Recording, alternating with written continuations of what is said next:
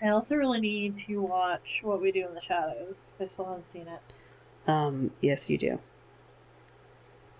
And I need to watch the show, I've been told. Yes, you do. That's on Hulu. Did you see that they took Golden Girls away from me? They probably moved it to some other dumb lifetime only streaming service that costs $20 a month. I was so angry. I was so angry.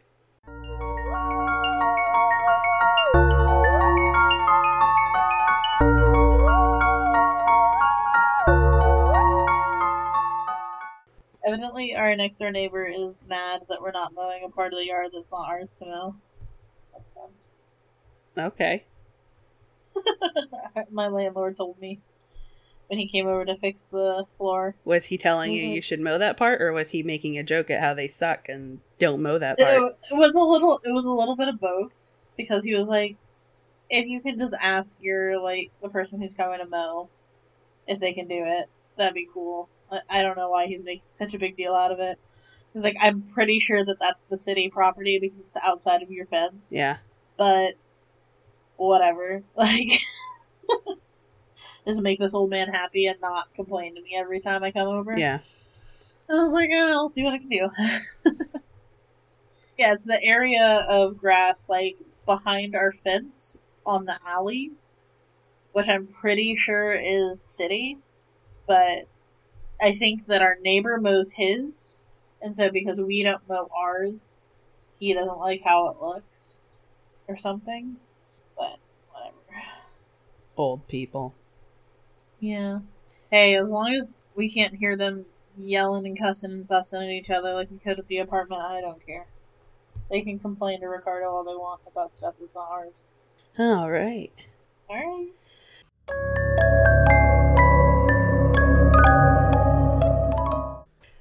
Welcome to The Strange and Unusual, where we discuss the strange and unusual.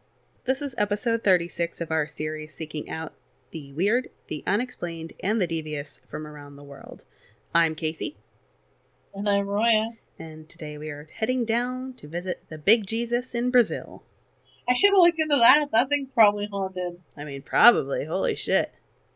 That's one giant Jesus. I always thought it was funny that they made fun of it in World of Warcraft. God, I forgot about that. The giant goblin statue at Booty Bay. Yeah. I was so surprised when I went there and saw it. I was just like, oh, you guys went there. Okay. You talking about Booty Bay? Sure. Alright, tell me about it. Actually, I'm not. Oh, disappointing. I am, however, talking about Wallace Sousa and his very popular TV show. What are you talking about? Oh, okay. I'm intrigued. I will be talking about the Joelma building and the mystery of the 13 souls. Ooh, why is it always gotta be 13? That's a great question. 13 floors are bad, 13 anything, date-wise, 13th day, Friday the 13th are bad, 13th floor is bad, 13 Ghosts is a pretty good movie. 13 Children would be horrifying. Oh god, yeah. I mean, either to have or just in general, yeah, I agree. Yes. My story's a little heavy. It's like a tragic chicken fried steak covered in true crime haunting gravy.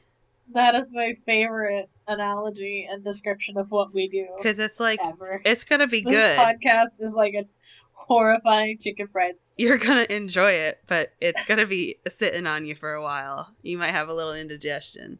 I don't know how yours is in comparison, but we usually try to leave the listeners with something a little less horrifying. I mean, mine's not horrifying, but mine is definitely not funny. I mean, it's a little funny.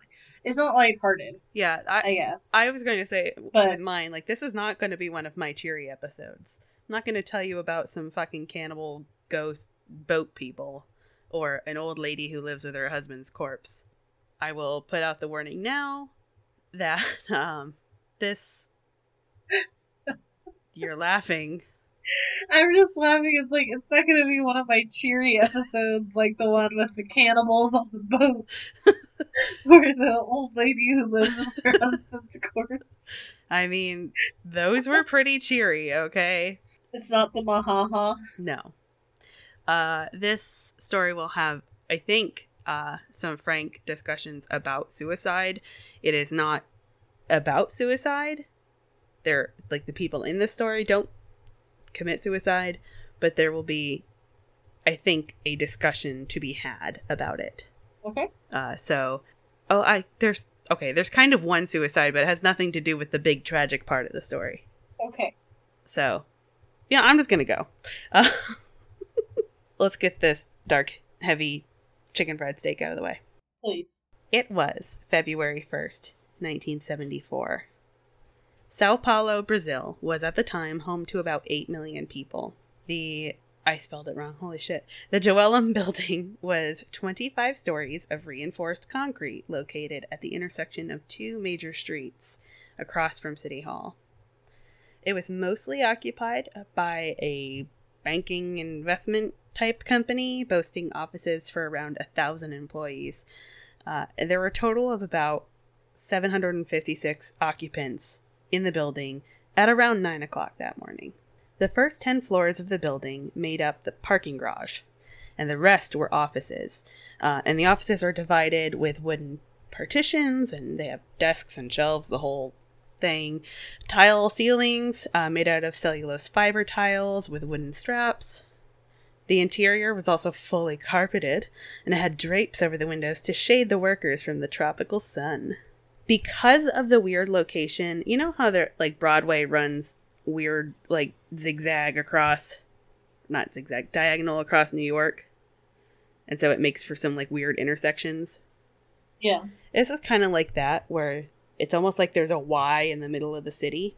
So because of where it's sat, the high-rise portion of the building was segmented with a central stairwell and an elevator column that housed 4 elevators, and it ran between the northern and southern halves of the building, and that was the only way they were connected. They were just 2 basically separate buildings connected by this elevator column. The roofs are actually unfinished floors because the owner intended on adding additional stories later on, but that didn't happen. The AC unit on the 12th floor had required a specific type of circuit breaker that differed from the other units in the building. It's said that there were none of that type of breaker available at the time, so they installed the unit with a bypass that allowed for the unit to run. That was where the fire started. The fire was first discovered at 8:50 a.m. And oh shit, why did that happen? Is everything okay? Are you there?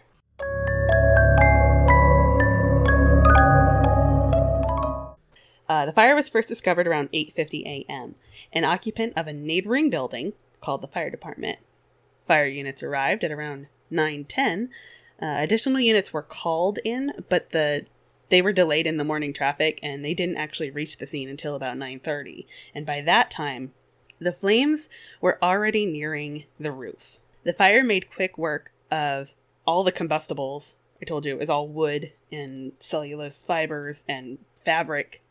It just ran through the office, desks, shelves, carpet, all acting as fuel, as the flames passed across the northern part of the building, making it to the stairwell, and then the fire extended to around the 15th floor through the elevator stairwell area.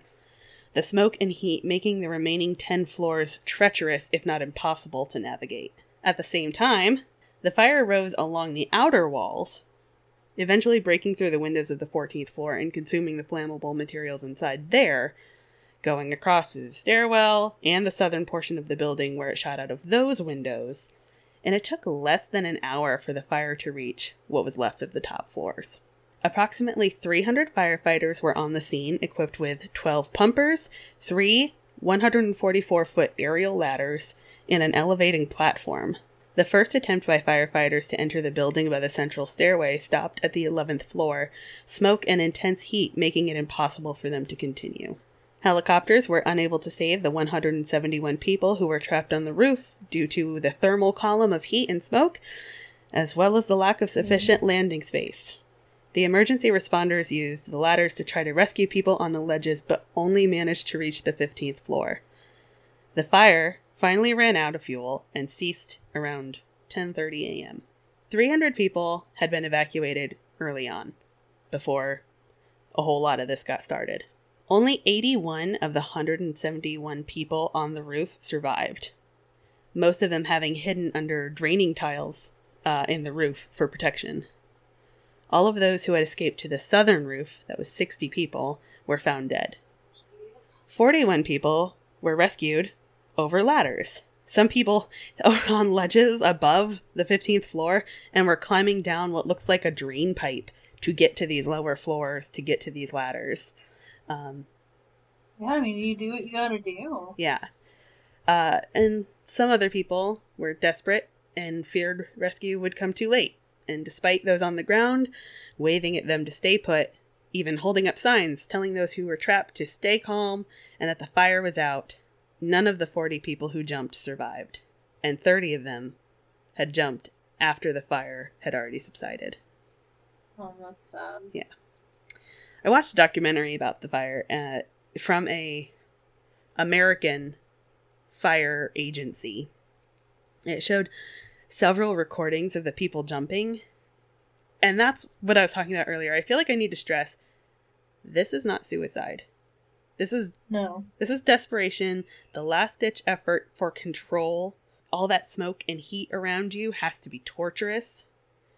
And I can say, and it's your base level instinct. Yeah. Get away from fire. Yeah. Like, I can say with almost 100% certainty that none of those 40 people went into work with the intention of jumping out of a high rise. Yeah. Caitlin Doty talked about it on one of her podcast episodes, and she called it choosing the least worst death. Yeah. You know, because a lot of the people who jumped reached out and tried to grab onto ladders. You know, it's hard to describe. It's like, you see that game where, like, God, I can't remember what it's called now, but like the guy just falling through the air, like spinning around. Yeah. That's what this looked like. Because they were reaching out and like sometimes they would hit a ladder and it was just like watching a body spiral in there, and it was like super fucking unsettling. And after all of this, the death count comes to somewhere between 179 and 189 people. 345 were injured.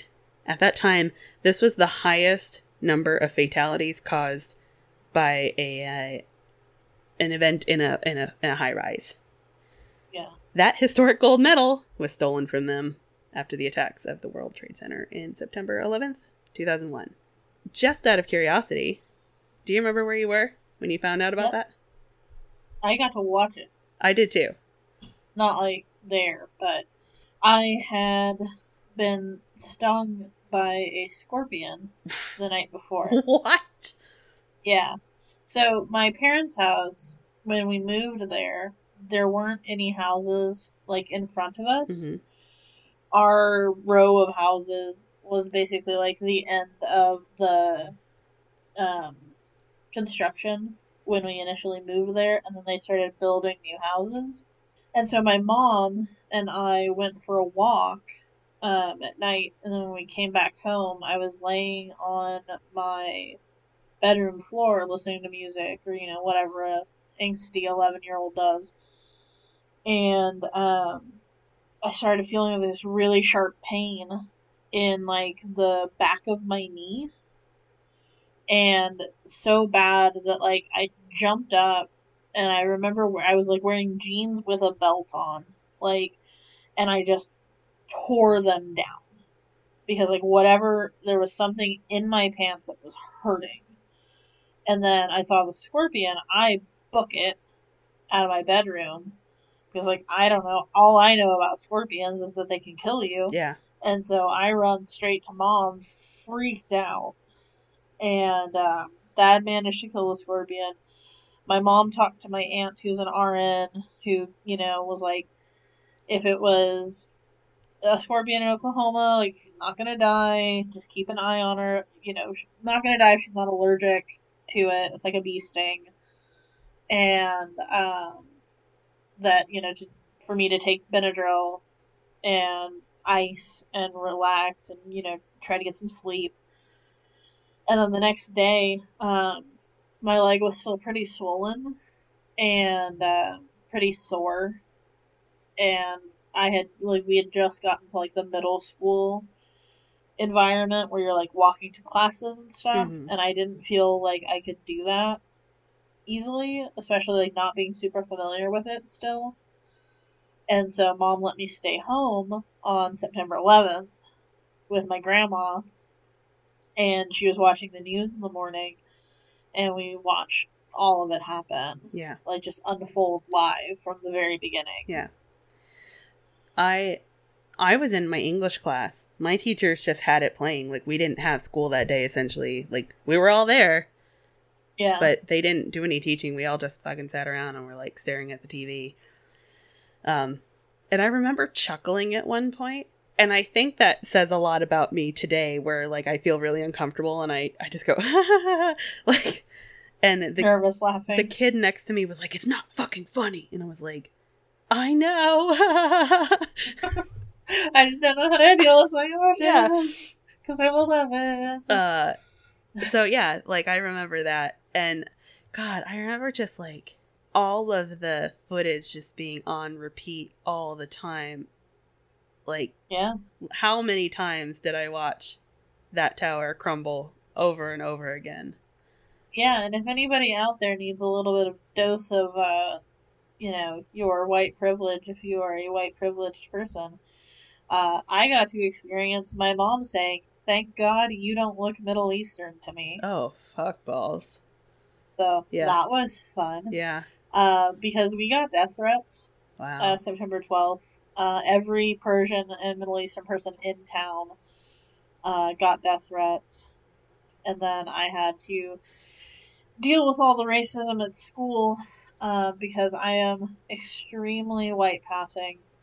I have a very ambiguous last name and a first name. A lot of people think that my family is Greek or Italian. Yeah, I can see that. Especially my dad owned a pizza restaurant, so a lot of people thought he was Italian. And and so we don't look like my whole family, especially like the women in my dad's side of the family, are all very fair skinned. A lot of Persian people are like decently fair skinned in comparison to like Arabic people who tend to have a darker tone to their skin. Yeah. But because my mom is like, you know, was like, you know, French and English, so she was always very pale. And so my brother and I are also both very fair skinned if we're not actively out in the sun all the time, you know, swimming or working or whatever.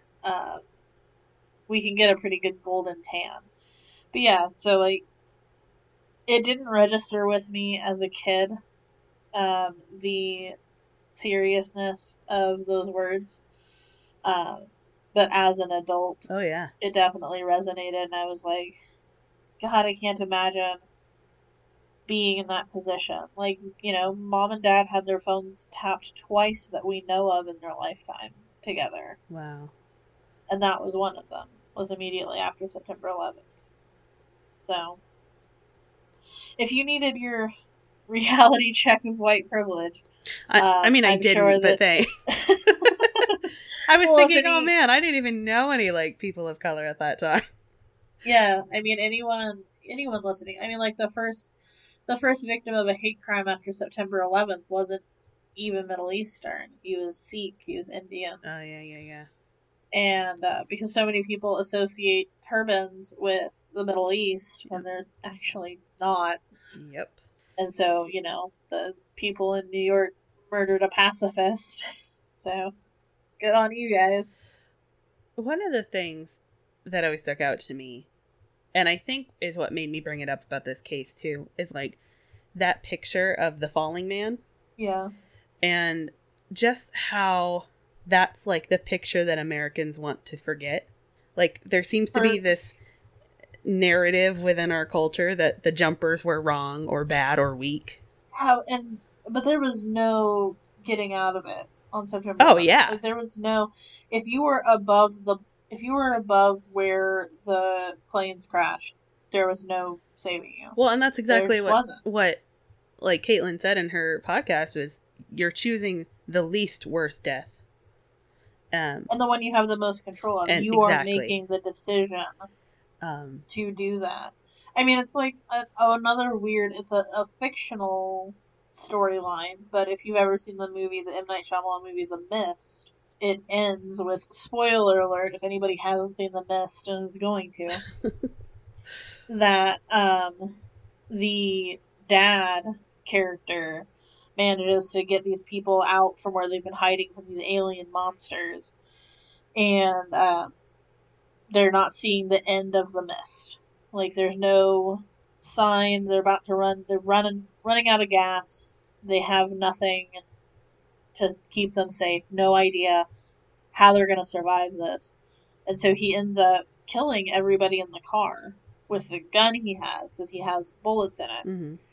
And he puts the gun to his head, and there's no bullets left in it. Oh. Because he was saving them from the worst death of the monsters outside of the car. Right.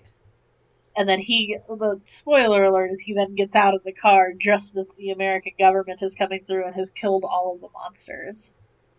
Like, moments after he just, like, killed his son and everyone that survived along with him. Wow. It's such a dark ending. But it's that, like, you know, which one is the better death? Like, if I had the option between, like, well, you're gonna burn alive or you can shoot yourself in the head, either way, I'm not making it out of this. Yeah, and that's, like, especially in this situation for me, like, the idea of burning alive is just, that's, like, the way, if I could choose one way not to go. Fire, I don't like, and maybe it's because I'm a water air sign.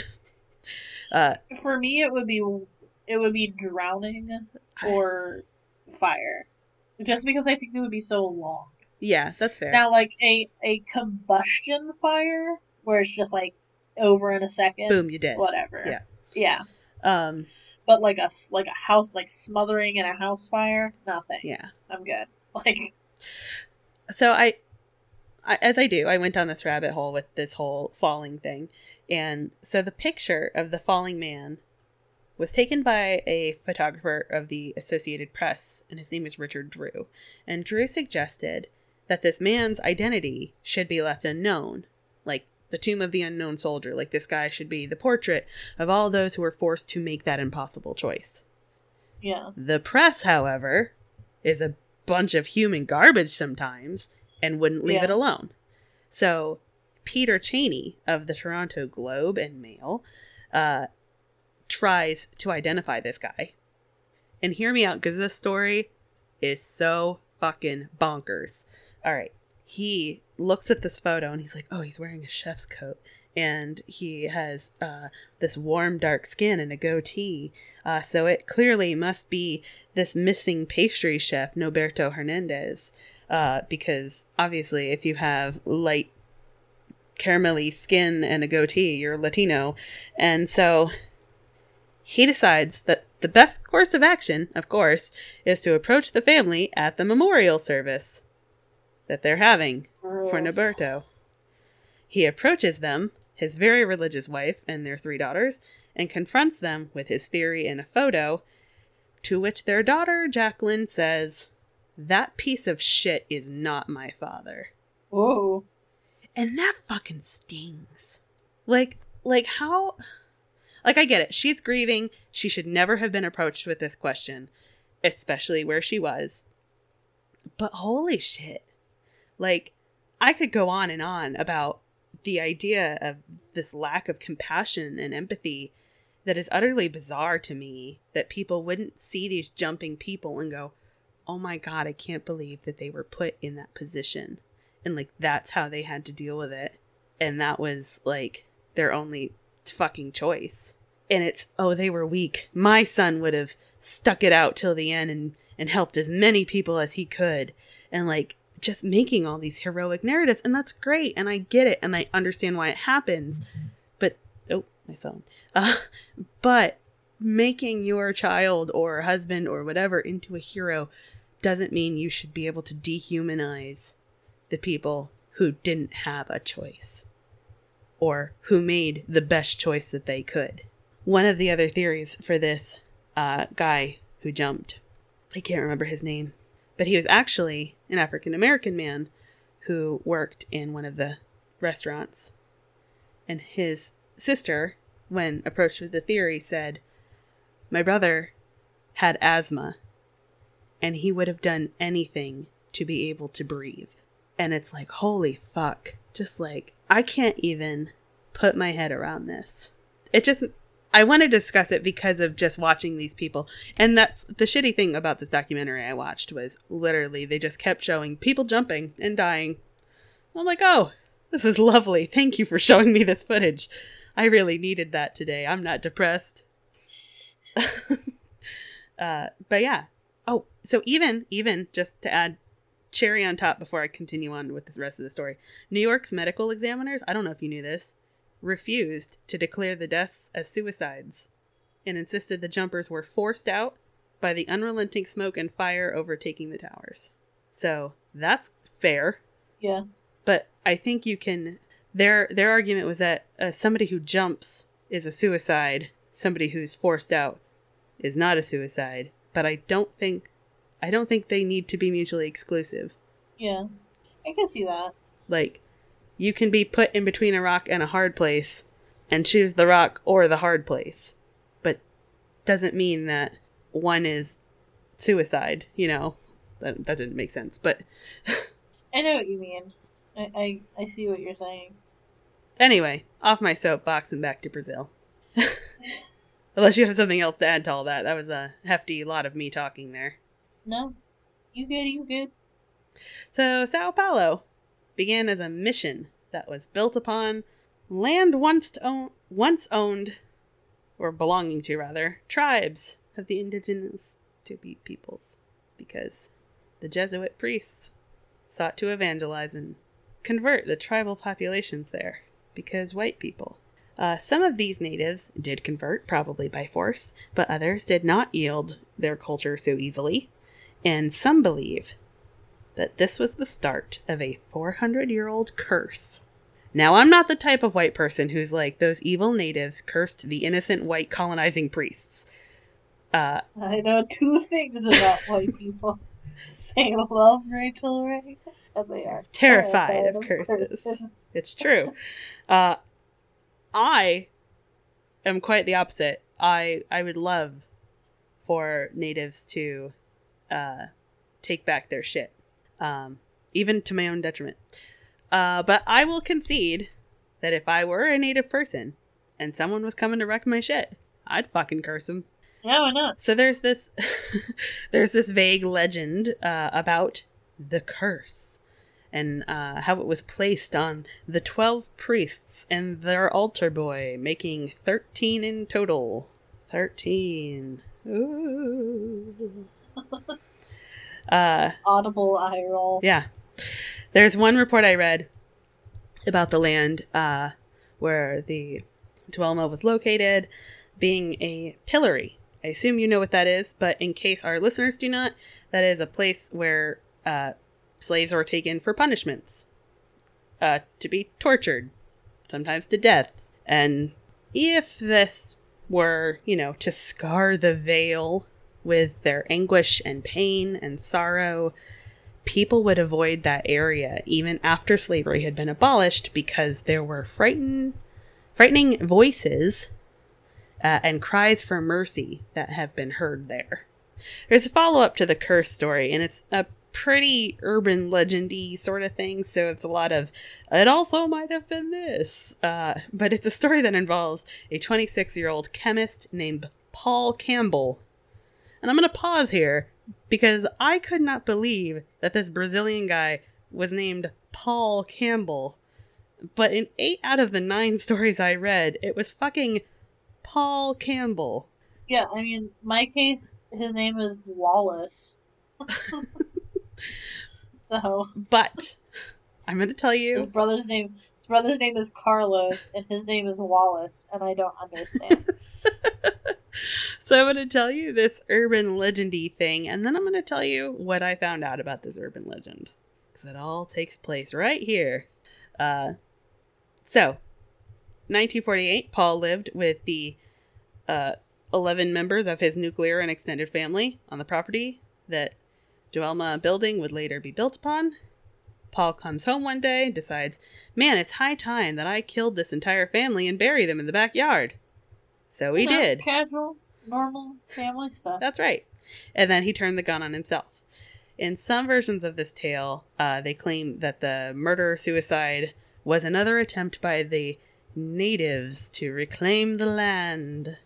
There are 12 supposed casualties from Paul's actions, but there was also a 13th. One of the emergency responders contracted an infection from one of the dead bodies, and he died the next day, numbering in 13 total deaths. Again, okay, sure. Again, this is all very vague urban legend territory. There's also a version where it's Paul and 2 sisters and his mother and a rando T-virus guy. But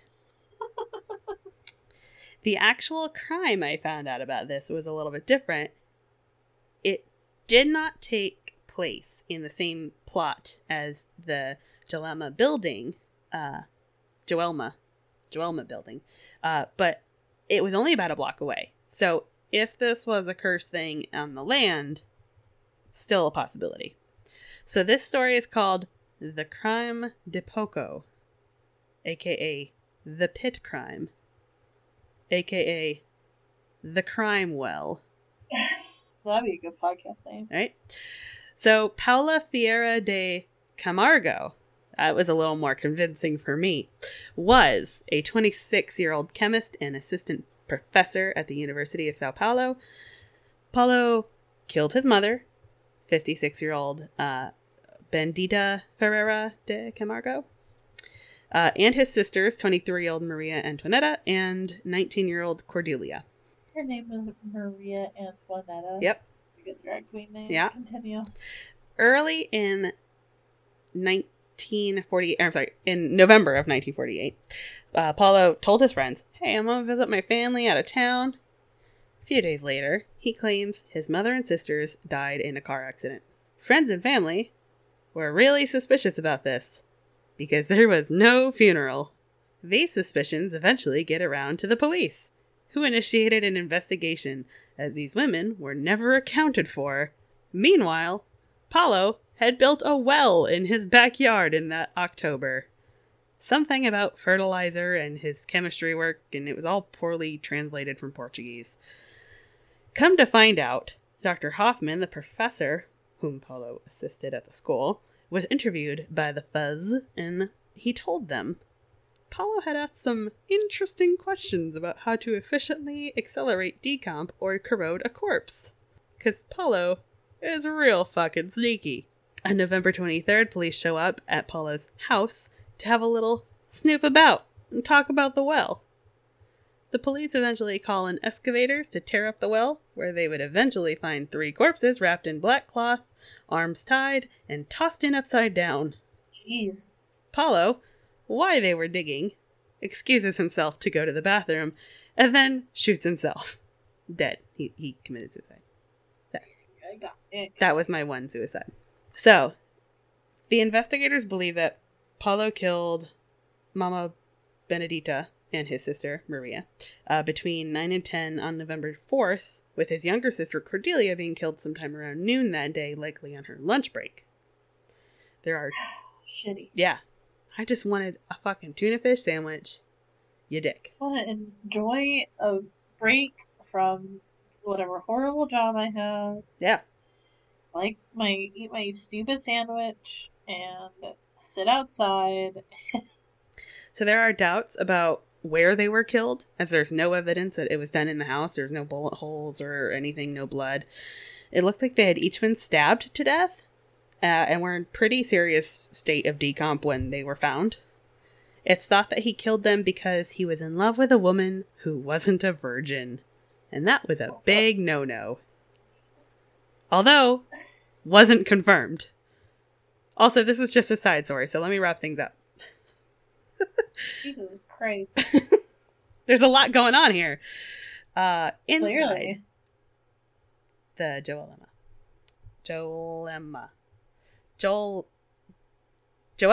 Shut up, bitch.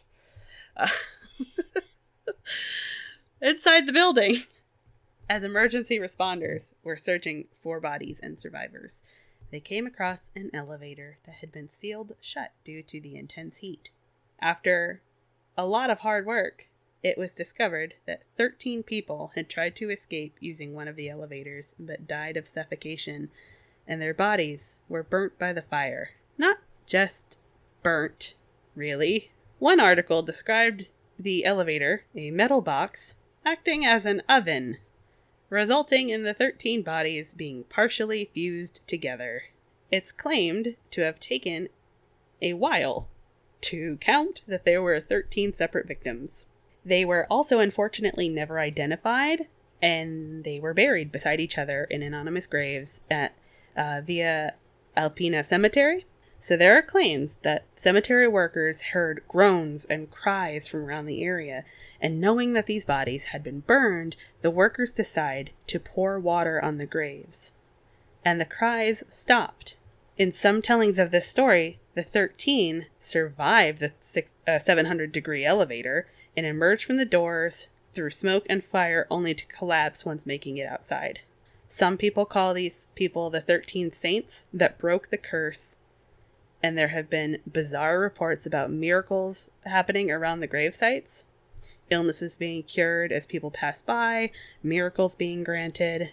And while the church does not recognize the 13, I read that locals regard the burial sites as a holy place.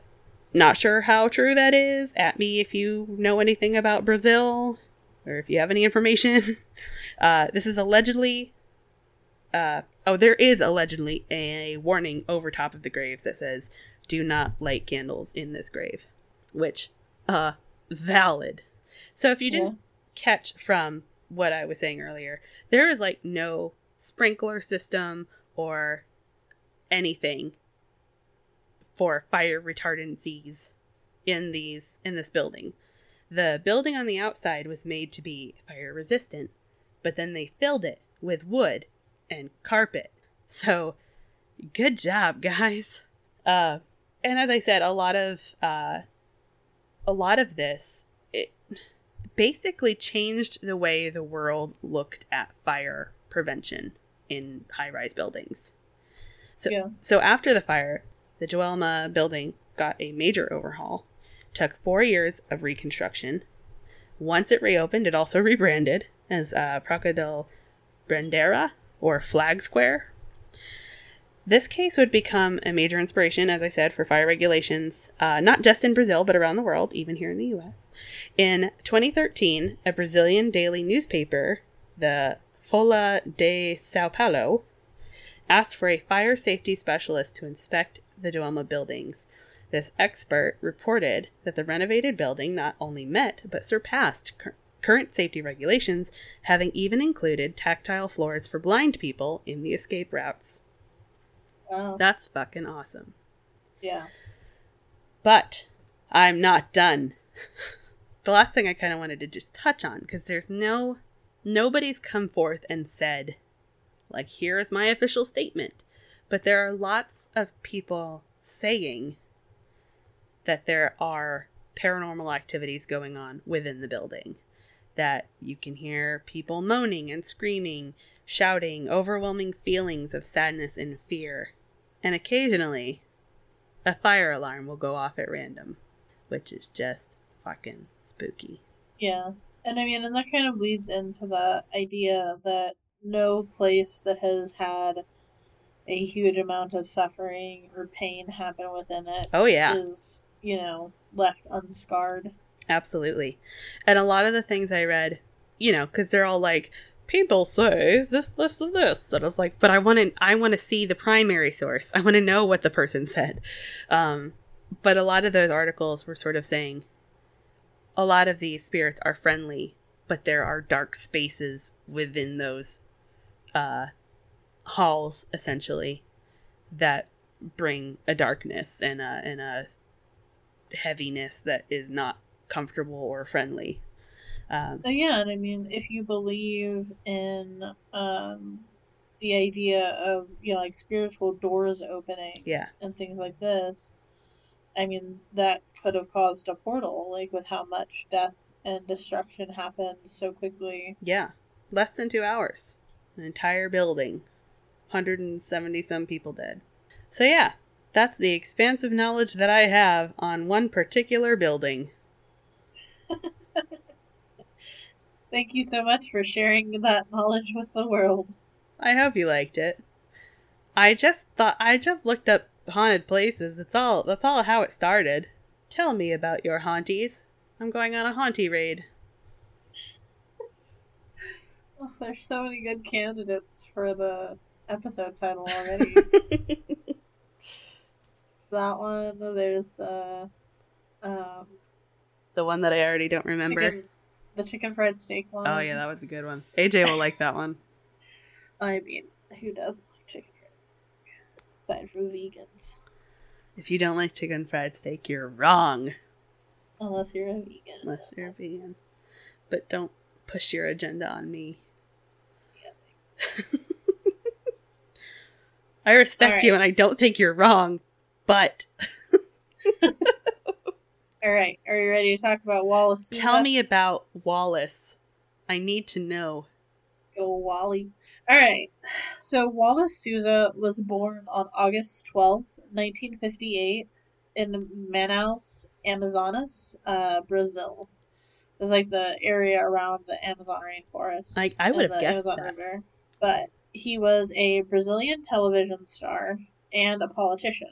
He was elected to the Legislative Assembly of Amazonas until he was expelled in October of 2009, which is important later. He obtained degrees from the College of Business in São Luís Gonzaga and the State College Bacio Machado. He also was married and had 4 children. In 1979, Sousa became a police officer, but then was fired in 1987 for pension fraud and petrol theft. What? I've also believed that there's a little bit more into why he was fired, but I couldn't find any real detail or information on it. It's more of just a theory of mine. Okay. So he was elected to his position by the Liberal Party in 1998 and took leadership of the Social Christian Party, and then was finally elected to the Legislative Assembly in 2000. He is most famous for a show he hosted called Canal Livre starting in 1989. Anyone who has been watching Netflix might be familiar with this because there was a documentary put out on there recently called Killer Ratings about that's where I recognize Wallace that name Sousa. from. Yeah. I didn't watch the show, but I remember that. So this program was something akin to like Cops or America's Most Wanted in the US, but then it was also combined with like absurd sketch comedy. I want to watch it.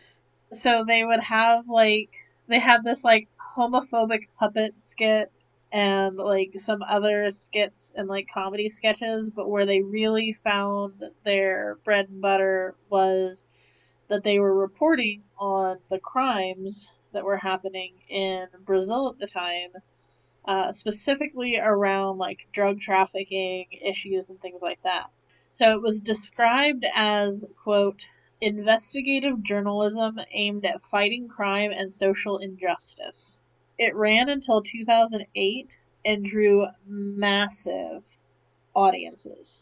It showed police raids and arrests, with some of the presenters even following the police chases in a helicopter. So very much like Cops, like that sort of idea of following the police and filming, or I guess now it's like what, live PD.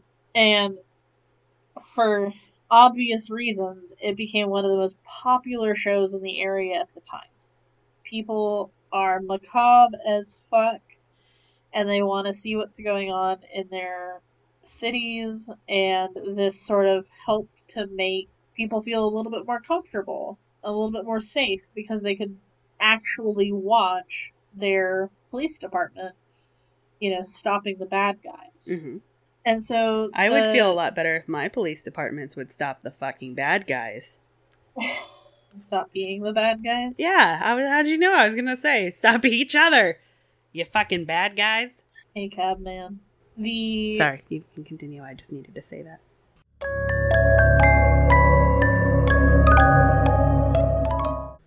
I'm really tired. It's okay, I'm trying to get through this. Okay. Stop fucking it up. Fuck you. So like I was saying, it fed into everybody's morbid curiosity. And the show seemed to get there right, after or right as the action was starting to happen. Which piqued everyone's interest, too. And, like I said, drew massive audiences to watch the show. Because this was different than Cops in that regard, as, the filmographers are with the police officers in their car or in a car behind them. These were people who were separate from the police, who were following the police and seemed to be getting there right when everything cool was happening. Suspicious. And so things started to get a little strange. Sousa's people started getting there before the police did. And reporting on the crimes and filming extremely graphic video. Extremely bloody graphic video. No way it would be shown on an American TV on the news. Absolutely no way. They even showed a video of a suspected drug dealer's body being burned in the woods long before the police arrived. And something about this situation in particular caused concern with the police department, who had started monitoring the show and the situation, thinking that it was a little strange, and maybe feeling a little bit like they were getting shown up, because how were Sousa's people knowing, how were civilians beating the police to these scenes? Yeah. What are the police doing wrong? What's going on to cause this? So this report on this burning body on TV said that the man had been burned alive with gasoline. But when the camera showed the body, it was charred beyond any sort of recognition. The smoke was literally still rising off of the body. There was no autopsy done yet. How did they know he'd been burned alive? With gasoline, specifically. With gasoline. Ah, you little shit, you gave yourself away. So, in 2009, Sousa garnered international attention when there was an accusation made that he had hired hitmen to kill at least 5 people in order to increase the ratings of his show. It is thought that Sousa was attempting to remove rivals that were threatening his own drug trafficking gig, or perhaps people who knew too much about what was going on. Did I not mention he was also trafficking drugs? Because he was. You did not mention that. You left that little bit out. A huge amount of the population in Brazil, in this area of Brazil, still believe that he was completely set up by political rivals looking to remove him from his position in the government. So you've got the two sides. Obviously, Sousa's family is all siding with him, and then a fair amount of the public who have been watching this show and feel like Sousa was doing a lot of good for their city by documenting it, and helping to, try to clean up the streets. And the argument being, even if he hired these hitmen, if these hitmen were just killing drug traffickers, like, are they at fault? Like, what are they doing wrong? If we just need to get them off the street anyway, which is a whole other can of worms. Vigilante justice. Yeah. For ratings. So, a former police officer, Moacir Jorge da Costa, claimed that he had been hired by Souza to carry out at least one of these murders. Souza's son, Rafael, was also arrested and sentenced to 9 years in prison, facing charges of homicide, drug trafficking, and illegal gun possession. Mm-hmm. When the police raided Souza, when the police searched Souza's home, they found several weapons and ammunition that matched a lot of the bullets and perceived weapons that would have killed these people that died, and a huge amount of cash. They found like $200,000 or $300,000 in cash at Wallace Souza's home.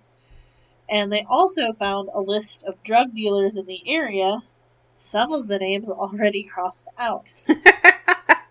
Oh, stupid man.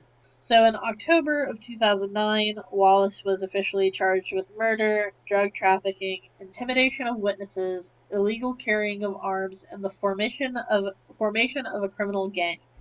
He was also kicked out of the state government. Duh. Yeah. They're not going to let him stay. Yeah. And when his arrest warrant was released, Souza disappeared. Oh, no. Civil and federal police departments began to search for him, and they set up roadblocks and began searching cars, trying to find him. Eventually, Wallace Souza felt the pressure too much and turned himself in on October 9th, 2009, while still proclaiming his innocence, his absolute innocence. What an innocent boy. His brother and vice mayor, Carlos Souza, was also requested that when Wallace was sent to prison, that he would have his own cell and be kept separate from the people, the general population, which does make sense because it's the same idea as, like, right. He was involved with some of their arrests. Yeah. And so, trying to keep him safe until he gets to trial. And in general, because it's his brother, he doesn't want to see something bad happen to his brother. In December of 2009, Vanessa Lima, who is a producer on the show, was also arrested. And in 2010, Wallace died of a heart attack before facing trial. Aww. His brothers did both end up getting brought up on criminal charges later in relation to the show. But nothing substantial or anything like really, no huge amounts of time, because there's no actual evidence. Yeah. They don't have anything to put any of these people there. The attorneys thought that they had a pretty good case against Wallace, though, but not so much against the other brothers. So yeah, I think that, like, it's just was crazy to me to read about these, murdering for ratings. Like, trying so hard to get your ratings up that you're killing people.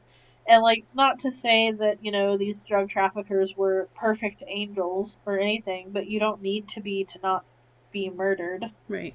And, they were being killed, like, in front of their families, like, in front of kids. Like, yeah, it was really bad. There's really hard to watch videos of Canal Libre's, like, reporters talking to people who had, like, just seen this guy get murdered, and, like, they're all distraught because, they didn't expect to see someone get murdered, or they were related to the person who got murdered, and, like, immediately after it happens, like, right. Dude is still laying on the ground in a pool of his own blood with, like, a hole in his head, and, like, let's go interview his brother who's standing here. Like, what? But I thought it was, it calls into that, issue that we've been having right now, to get on another, like, social justice soapbox of we keep seeing all of these people who are getting brought up on charges, or who are getting abused by the police or murdered by the police or things like that, or even in general, like rape victims, murder victims, all these different people, and then it becomes this, well, but he had a felony. Okay. Yeah, and? Did he serve his time? Yes, then okay, why was this justifiable then? Or he didn't. Why is it justifiable then? Like, it's not up to civilians, to basic citizens or police officers to decide who gets, you're not judge, jury, and executioner. This isn't the Wild West. Like, there's a process that everyone is supposed to be able to go through to a fair trial, which still is, quote unquote fair trial. I'm your Huckleberry. And I just thought that, this is sort of that same... Yeah. It brought that to mind of, like, it doesn't matter that they were drug traffickers. They should have had their day in court. They should have, had to stand trial just like anybody else. It's not a moment where you get to say, well, because you did this, I get to do this. Yeah, you were a drug trafficker. That's like the same as murder, right? Right. And now, like we had that discussion the other day. Like, there are some things that I would not forgive, but that's also me not forgiving somebody. That's not society not forgiving somebody. That's not saying you can't get help because I don't believe that you're redeemable. It's show me you're redeemable. Here's some help. I will have a very hard time trusting you forever. Yeah. Well, and it's also, I had a thought and then it left my head. I'm sorry. Ultimately, it's not up to you. Right, and exactly. That's the thing that so many people, I think, forget, is that it's not up to us, if we're not on the jury, to decide if someone is innocent or guilty. And that's... we live in a society where we're supposed to be able to go to trial and have evidence be brought forward and things like that, and then a jury of our peers make the decision, and then the judge ultimately making, the decision on the punishment or whatever it is. And, I'm not saying, obviously, if you're in a situation where it's your life or somebody else's and there's no other way out of it, someone breaks into your home, I'm not saying, like, try to talk them down, but we're also not talking about, people who are trained professionals that should be able to do this a little bit better. Also, your TV is not worth somebody's life. Like, agreed. If somebody comes into your house and is stealing your shit, like, call the cops. Or don't, because stealing a TV isn't worth somebody's life. But, like that, get insurance.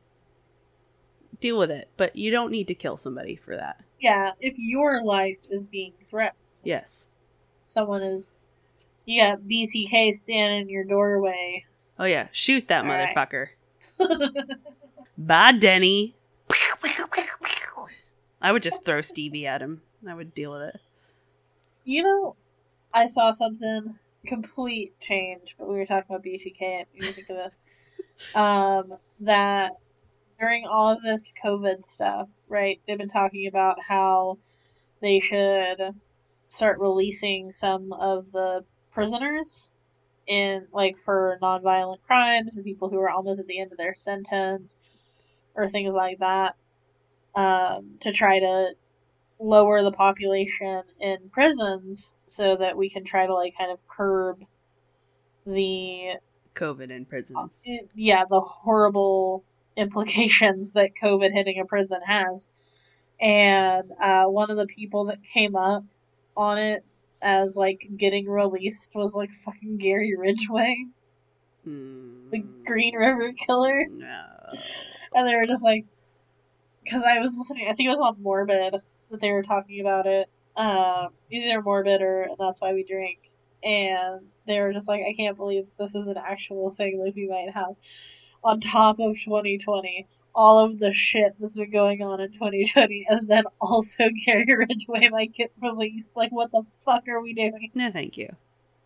He didn't end up getting released. Good. But yeah, I just thought that was like, of all of these people, That's you know, who in jail over, you know, stupid cannabis laws, or in states where cannabis is now legal and like people are still in prison. Like, those people have to stay, but you're gonna talk about letting a fucking serial killer out? Yep. What? Sounds about right. What white people bullshit? Yep. Sounds about right. Well, that was super interesting. I have not heard of that other than knowing that there was a documentary and being like, oh, I should watch that, and then never watching it. Yeah, I did the same thing. I was gonna watch it one day, and then I found out that it's like all in Portuguese, which is fine, but I just wasn't in a position to like dedicate time to watching the subtitles, and so I turned it off. Because, like, you know, of course it's gonna be in Portuguese. It's Brazil, like it's a Brazilian documentary, but yeah, I just wasn't in. I didn't have the time to dedicate to watching the subtitles, so I was like, oh, I'll watch it another time, and then just never watched it, and then decided to cover it today. Oh, well, there you go. But there's also a 60 Minutes episode that I did watch some of, where they talk to one of the victim's daughters. That was pretty interesting. They interviewed her and talked about the implications of the case and how it sort of changed a lot of what Brazil finds acceptable. Yeah. Because of the implications of it. Like, even if he was innocent, the idea that the government is so clueless at times to things going on under their nose that it became a concern. It was also part of it caused, from what I was reading, it caused Brazil to take the stance like we have in the US and like that's in the UK, that if you're going to hold a political office, you can't also hold some sort of media presence like that. Oh, so like, you mean Trump had to stop doing Apprentice, and there's someone in, I think, in Parliament in the UK who had like a BBC show, and he had to stop doing that as a result. And so this has caused Brazil to start looking at those similar ideas, that maybe it's not the best idea to have someone in a political office also have sway in, especially like a, you know, America's Most Wanted style show. Yeah. Like, maybe that's not the best idea. Yeah. Yeah. Oh, man. Just makes me think of Man of the Year again. And I don't want to watch the movie again. Oh, gosh. You know, is that the one with, Robin Williams? he's the yeah. Did you see that whole thing with Eric Trump and how he posted that Robin Williams bit about Joe Biden, and then Zelda Williams was like, get fucked, my dad hated your dad. I didn't, but I believe it. I love her. Oh, man. Anyway. I think I need to follow her on like Twitter or something. She's probably pretty entertaining. Yeah, she likes weeb shit too. Well, yeah, I mean, Robin Williams is a huge nerd. Named his daughter Zelda. Yeah. You can be a nerd and not like weeb shit. Hello. I didn't say that. What? I said she liked weeb shit, and you said, yeah, she's a huge nerd. And I went, I said, yeah, Robin Williams was a huge nerd. Well, they both watched the animes. Well, yeah, because Robin Williams knows what's good. Okay, bye. Oh, wait, no, we gotta do the thing. I was gonna say, it's you do the outro. What the fuck? My brain died. Jesus. You would have said bye, and I'd have been like, okay, thanks for joining us today. Just say bye and hang up. You get the MP3 from me later, and it's me continuing the... The outro alone. Why is hers so much longer than mine? Oh, I'm a dumb bitch. Thanks for joining us today as we explored the strange and unusual of Brazil. Next week, we're heading over to New Zealand to uncover the bizarre stories they have there. We hope that you will reach out to us with your own experiences. We want your stories, your questions, your feedback. Send us an email at strangeunusualpodcast@gmail.com. If you're sending a story, we just ask that you put listener story in the subject line so we can sort through those a little more easily. You you ever on a show where they kill people for ratings? Oh, man. I don't want to ask if you were involved in any of the things I talked about, so we're going to ignore that one. Have you ever been haunted by a ghost?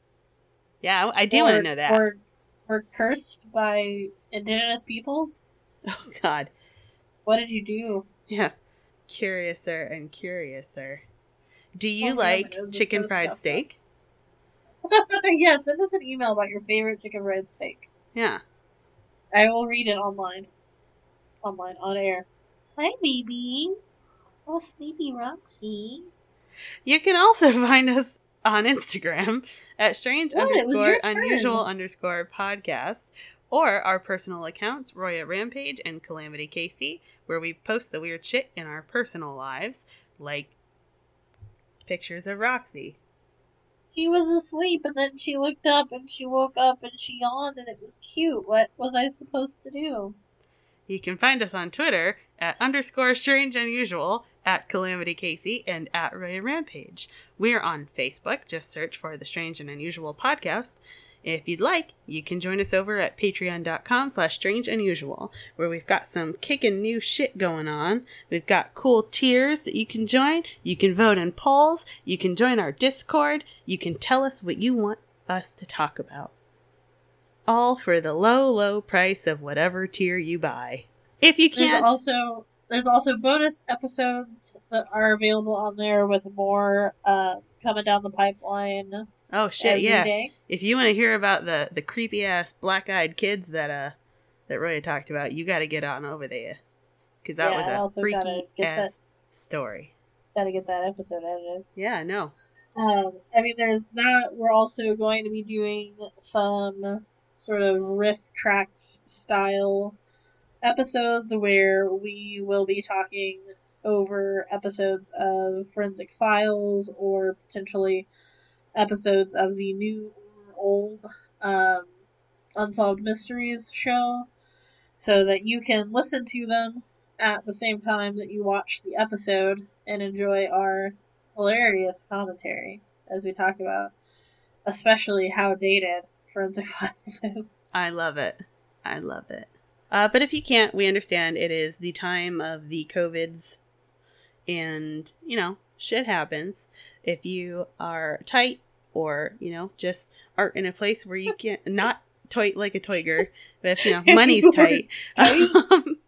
Or if you just aren't in a good place where you can contribute to that financially right now, if you could just give us a like, a share, a review, and let us know what you think.